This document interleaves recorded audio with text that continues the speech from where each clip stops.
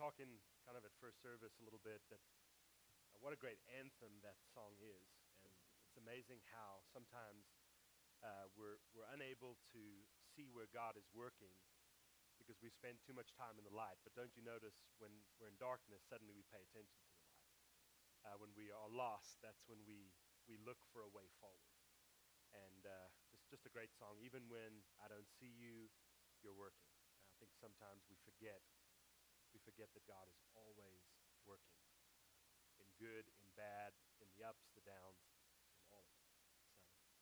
So I want to start today by wishing everybody a very happy new year, happy 2021. I hope that this year is a wonderful and powerful year for you, for your family. There's so many exciting and fun things that are going to be happening this year at this church, and I'm going to talk a little bit about that in the coming weeks and maybe a little bit later in this sermon today. Today's kind of an interesting milestone. Today marks the start of my 7th year at Journey, and I can't believe that it's been that long. As my staff often reminds me, they say, but why dwell on a mistake that we made so long ago, which I agree with. No, I'm just kidding, and that's good. No, I appreciate it. There's no other place that I would rather be. This is where I want to be. I mean, unless a better church calls, obviously. But no, this is where I want to be. This is where our staff want to be. I hope for many more years here. This is where God has called me. This is where I believe that God is going to do things through me. And I want to be a willing vessel in this place. And I hope that you as well. I know that you're here because you want to be here. That you're a part of this church because you believe in what we're doing. And I don't know that all church leaders can say that the people that come to their church, the people that work and serve at their church, all of them want to be there. It's just great that you guys are participating and sharing with us in this place. You know, at the beginning of a year, you always want to preach something that inspires people, gives people a sense of hope. Today will not be the most theological sermon that I preach all year, I assure you. But I thought what would be really good is to start with some practical things maybe that we can adopt as we step into 2021. The first of which is this. It is 2021. It is not 2021, okay? Say it with me, 2021. If you say 2021, we will immediately revoke your membership, okay? This is a 2021 church. We should have started this in 2010, but some of you missed the memo, so we're about a decade late. But it's 2021, okay? So you've got to start saying that, because otherwise we will just punch you in the face wherever you stand. That's our new rule. I think we're going to do that. I don't know. We won't actually punch you. Maybe I don't know. We'll figure something out. But it's a new year, and maybe we need to even proclaim that year differently than we did in the past. But what I wanted to do today is I wanted to share 7 goals or 7 principles or 7 values or whatever you want to call them. Just 7 different things that hopefully will set us on a path for 2021, that will orient us towards what this year can ultimately be. Sometimes it's good for us to just kind of recheck ourselves and say, okay, where are we and what are we going to be focusing on this next year? I don't know, there's something magical about going to sleep and it's one year and you wake up and it's a new year, and it just gives us a new sense of hope and a new sense of energy and saying, hey, we've got some new things ahead of us, we can leave some things behind, and we can step into a new future. So let's get started. So the 7 things. The first one is this: stop making good choices. Okay? Stop making good choices.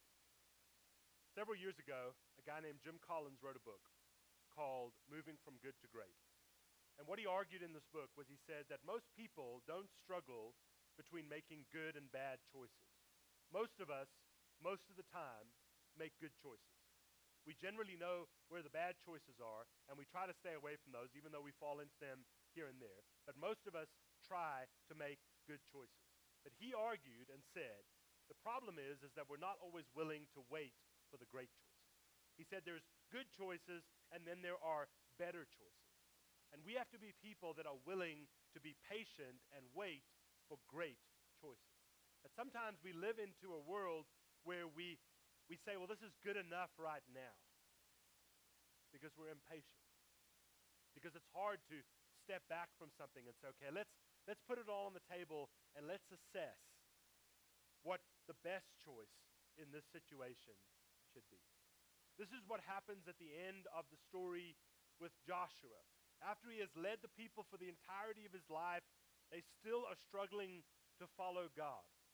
And in chapter 24, this is something we probably have printed in our house somewhere. Maybe it's on a coaster, on a cup, or on a picture that's framed on the wall. He asks this question to all of Israel, and he says, look, you need to choose today who you're going to serve. But me, my house, my family, my tribe, we're going to serve the Lord. We're going to make that great choice. We're not just going to say, yeah, I go to church, yeah, I believe. We're going to devote our lives to the great choice of faith that says we are going to serve the Lord.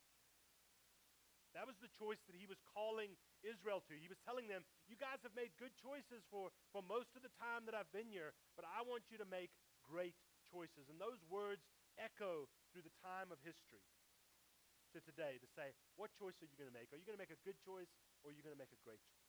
And maybe this is at work, maybe this is at home, in the variety of areas in our lives. Stop settling just for good and find the great. It's a powerful lesson. Number 2, put your spouse second. I know you've probably heard something else. Put your spouse second. Our lives are created for there to be a first place that someone should occupy. But the only person that should occupy first place is God. Not you, not your spouse, not your kids. That place is reserved for God alone. And if we occupy that first position with anything other than Him, our lives struggle. In fact, when Paul writes, one of the longest passages that he writes about husbands and wives, and it's one that we don't always preach about because it sometimes is a little difficult, and it's got words like submit and obey, and we don't like those words in our world. But in Ephesians chapter 5 and verse 21, Paul, as he's about to write about husbands and wives, he says these words, submit to one another out of reverence for Christ. You start your day in whatever relationship you're in out of reverence for Christ first. If both of you are starting with God, it'll change the way that you're married. Then he does go on and he says, wives, submit yourselves to your own husbands as you do to the Lord, for the husband is the head of the wife, as Christ is the head of the church, his body, of which he is the Savior. Now, as the church submits to Christ, so also wives should submit to their husbands in everything. This is not a passage of being demeaning to a wife and saying, well, you need to learn your place. What it's saying is you really need to be filled with God first to take up your role in the marriage. And then he talks to husbands. And by the way, he talks to husbands longer than he talks to wives. He says, husbands, love your wives, just as Christ loved the church and gave himself up for her to make her holy, cleansing her by the washing with water through the word, and to present her to himself as a radiant church, without stain or wrinkle or any other blemish, but holy and blameless. In the same way, husbands ought to love their wives as they love their own body. He who loves his wife loves himself. What Paul is saying is this: keep God first and make him your priority. If you want to have a successful marriage, it has less to do with opposites attract or liking the same things or having the same hobbies, and it has more to do with putting God in that first position and making him a priority. People often, I'm so in love with this person, or we don't have anything in common. That's not what Paul is arguing. He's saying when you get yourself aligned with God, it'll transform the way that we live in relationships with other people. You should put your spouse second and make sure that God is first in your life. And we all get this wrong, don't we? We all miss this. We all forget to keep God where he belongs. And we make stuff about us because we're human and we're broken and we're fallen, and that's just what we do. Number 3, in 2021, you need to be irresponsible with money. Now you say, well, that's not good advice. We shouldn't do that. Although I did get my stimulus check, so I guess I can be. No, what I mean is this. We need to become people that practice generosity, not just at Christmas time, but throughout the year. You know, I find, just in my experience, that we will be irresponsible with money when it benefits us. Don't you find that? We can afford that car payment. We can put this on the credit card. We can cover it next month. Now that we got this check, we can do this that we wanted to do. People will often be irresponsible with their money when it benefits them. Rarely do you hear people that say, we want to give more than we did last year, so we're going to be irresponsible, and hopefully there'll be enough left for us. We're going to give to God first. It's very, very challenging. And yet Paul reminds the Corinthian church in 2 Corinthians chapter 9, he says, whoever sows sparingly will also reap sparingly, but those who sow generously will reap generously. God will never trust us with more than we are generous with. If we want to hold everything to ourselves, then we look at God and he mirrors our behavior to us. And if we are generous and we live lives with open hands, God will be generous with us as well. That's what Paul is telling the people. And in Malachi, God kind of throws down a gauntlet through the prophet Malachi. And he says, bring the whole tithe into the storehouse so that there would be food in the temple, food in the house of the Lord. Test me in this. Trust me in this. See if I don't open the floodgates of heaven and there'll be so much that you're not going to know what to do with it. Because if you live in a stingy way, it's showing that God's really not the priority of our life. That we are the priority of our life. This is why giving God your first and your best is so important. And that's not just about money. People always think that churches want to talk about money. It's about ourselves. There's a reason why we gather in the morning of the first day of the week, because we give God the first part of our week. And every day when we wake up, we give God the first part of our prayers or our quiet time. We don't give God what's left at the end of the week. We give to him first because we know that he is faithful, and we always try to give him our best because he is a God who always gave his best to us. So we follow his example in this. Number 4, say yes less. About 3 or 4 months ago, we kind of went through this big, we went through a retreat and kind of rebuilding and transformation, things that we're going to share with you, exciting things about the church this next year. And leadership gave me a book, April Lemming on our leadership, she gave me a book called Essentialism, which was kind of a really poor-tasted hint at my life and how I'm living my life. And she said, you've got to say yes less, but you have to say yes to the right things. We have to practice essentialism in our lives. There was another book written many years ago that took the image of farming, and it said, if you live on a farm, you wake up every day and there's things that you have to get done. You got to fix the fence, and you got to paint the barn, and you got a lot of things to do. And it said what you've really got to do in your life is you've got to kind of draw lines between what has to be done and what doesn't have to be done today. They said, now the thing that has to be done every day, if you've ever had dairy cows, you have to milk the cows every single day. And he says, you got to look at your life and you got to decide what milking the cows is, and you got to do those things every day. Meaning, you got to show up for work, you got to pay your bills, and you got to you got to be a good citizen. You got to do these things. These are things you have to do. But then there's a pile over here that are the non-essential things. And instead of just throwing ourselves into busyness, we have to learn to be a little bit more particular about choosing what is essential. My dad retired about 10 years ago, and he told Haley and me something a long time ago, and for some reason it just stuck with us, because even after he retired, he said this: every day you wake up, you make a list, and you do the list. We need to live our lives on purpose and with purpose.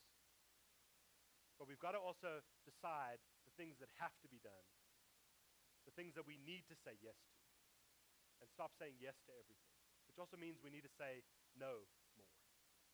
We need to step into that and decide what we're actually supposed to do.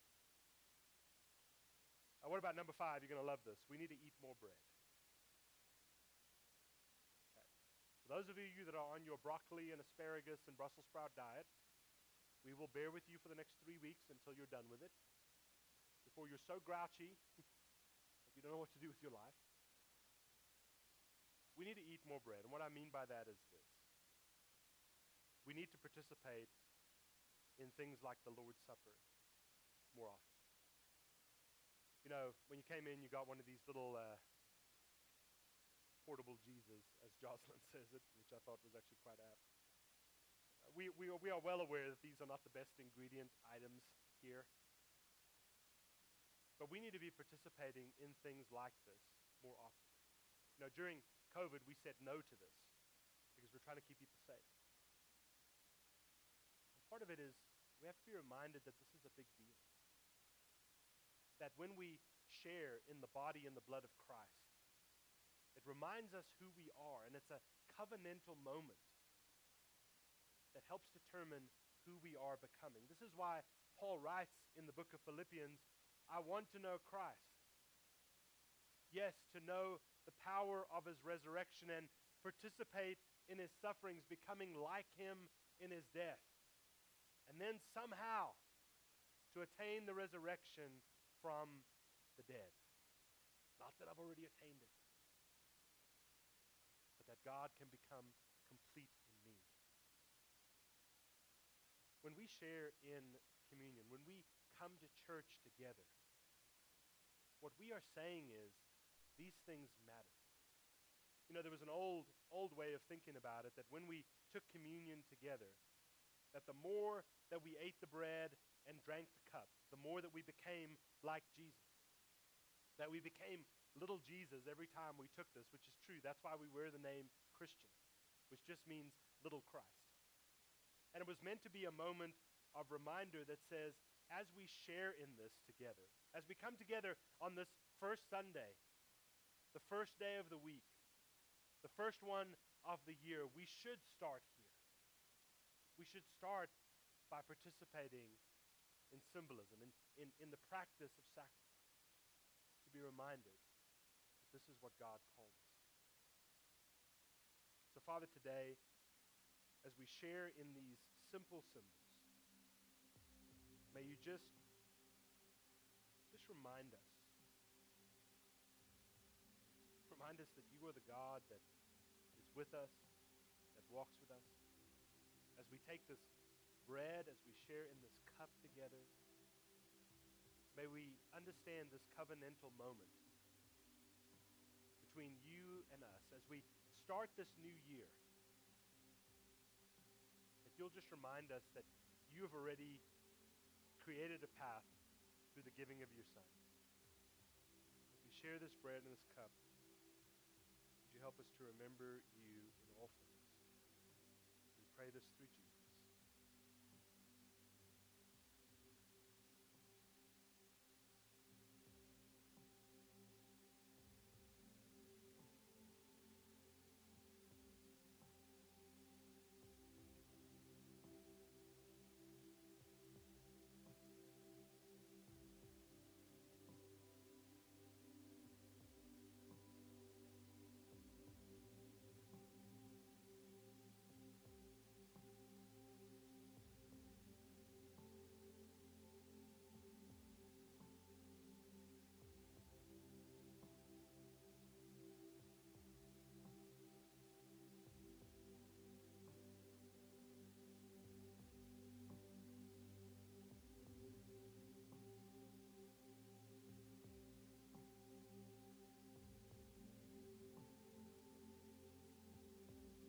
The imagery of the Lord's Supper being the body of Christ is intentional. One of the names of the church is the body of Christ. You, us. There's something powerful when the body of Christ shares in the body of Christ. It's meant to be a covenantal moment that we are reminded of what God has saved us from, as well as a charge that as we take Christ into our lives, we get to be his ambassadors to a world that needs hope and life. It's not just a moment of forgiveness between us and God. It's a moment of commission that says you need to be me to a world that needs hope. So, Father, we thank you for the body and the blood. As we receive it today, take it into our lives, may we also be willing to pour it out into the lives of others. Thank you, Jesus. It's in your name that we pray.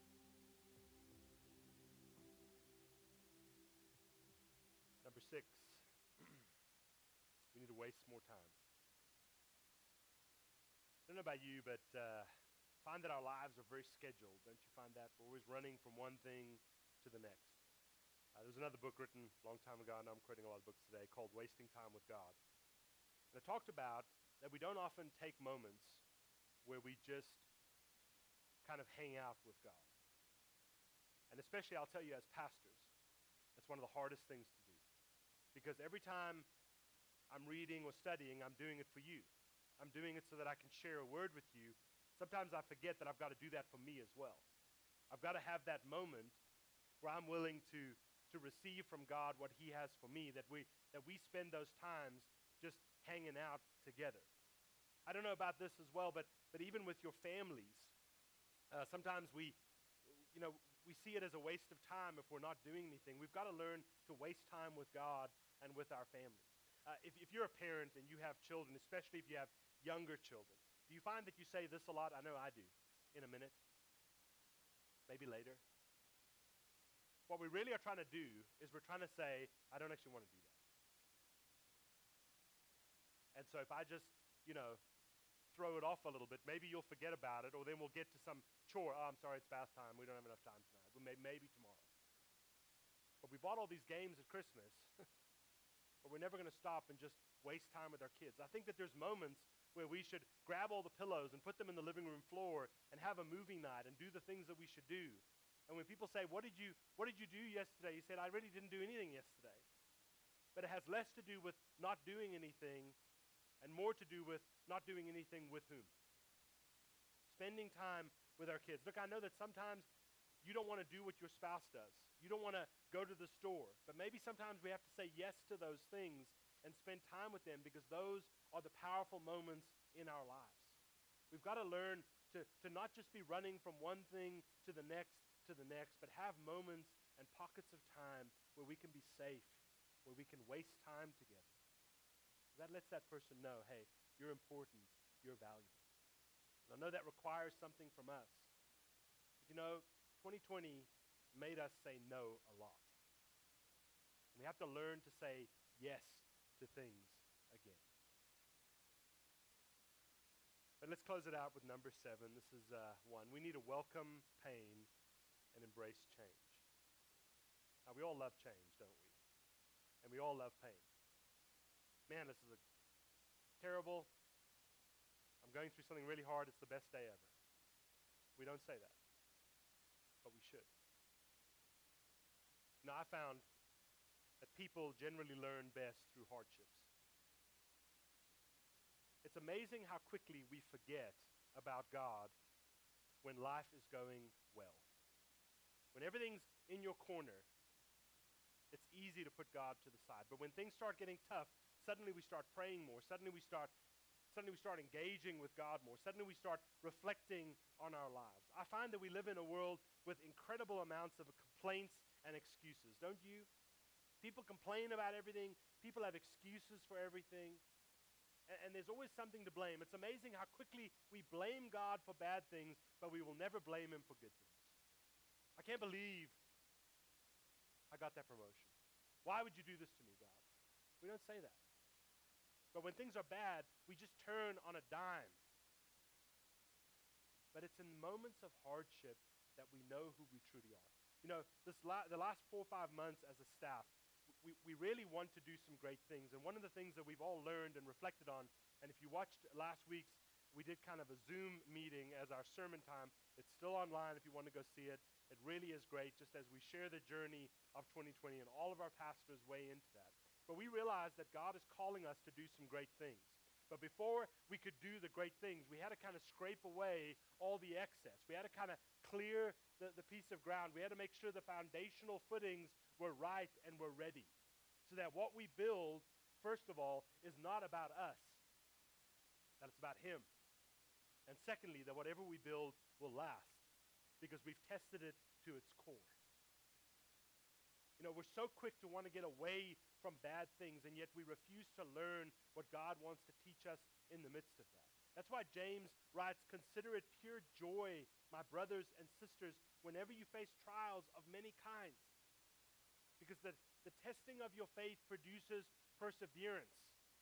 And perseverance needs to finish its work so that you can become mature and complete, not lacking in anything." When something difficult comes in front of you, don't complain about it or excuse it. Take hold of it with both hands. This last year, most of us have had a bad experience or two. Maybe we've lost someone along the way. Maybe we've gone through a job loss. Maybe something's changed in our family. Maybe we've been rocked to our absolute core. That's a good thing. If life just always does this, we never learn anything. We don't learn to rely on God. God doesn't get to be the way maker or the light in the darkness, or we say, even when I don't see it, I know you're working. And yet that is the calling of Scripture. We must not step away from pain and say, well, I just don't want to. You know, you only know who you are when you're down. When life is good, I find that people completely lack self-awareness. When life is bad, they suddenly start looking in the mirror and deciding who they are. I think we have that moment, and we shouldn't squander it. I hope that 2021 will be a transformational year. Transformation is not a comfortable or easy thing to go through. In fact, transformation almost always hurts, because it means we're being changed from one thing into something else. And yet when we read the pages of Scripture, we see that God is constantly working on transforming and changing and moving people. Look, I want to get out of 2020 as much as you do, but I don't want to miss all the good that happened in the midst of it as well. I don't want to just forget and say, we're on to the next best thing. I think we have to be willing and open to what God is going to do in us and through us. Some great things are happening at this church in 2021. Some big things. And they're not just fancier things or flashy things. They're transformational things. And we want you to be a part of that. We're excited to share some of those things with you. But the only way that this works is if we all are willing to step closer to God and allow Him to change us and form us and shape us. We hope that 2021 will be a great year for you. Like I said, I know this isn't the most theological sermon I've ever preached, but I'm hoping maybe there's just one or two things in the midst of that you said, I'm going to take hold of that. And I'm going to allow that to be a guiding principle for my life for this next year. And I'm ready to see where God is going to take me and take you. Father, today, thank you for joining us in this place. Thank you for just giving us a moment to be together, to have a time of worship. God, we pray for your favor this year. We pray for your blessing. We pray that you would open the floodgates in our lives. God, that you would not allow the enemy to win with fear or excuses or complaints, but God, that you would empower us to be the people that you're calling us to be. I thank you so much for this church, for every person that's here, for every person that's engaged in what we're doing. And Father, I just ask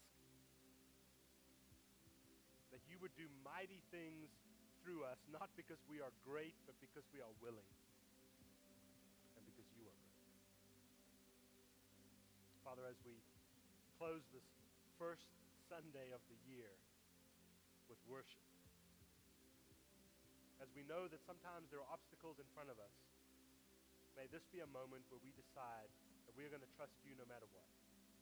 Whatever boundary is in front of us, whatever challenge, whatever difficulty, that we're going to take your hand first and allow you to lead us.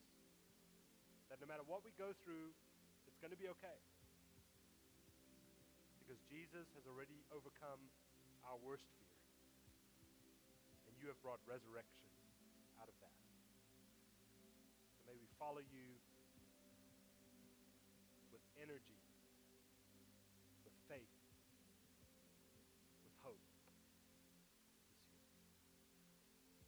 We pray this all through Jesus. The church together says.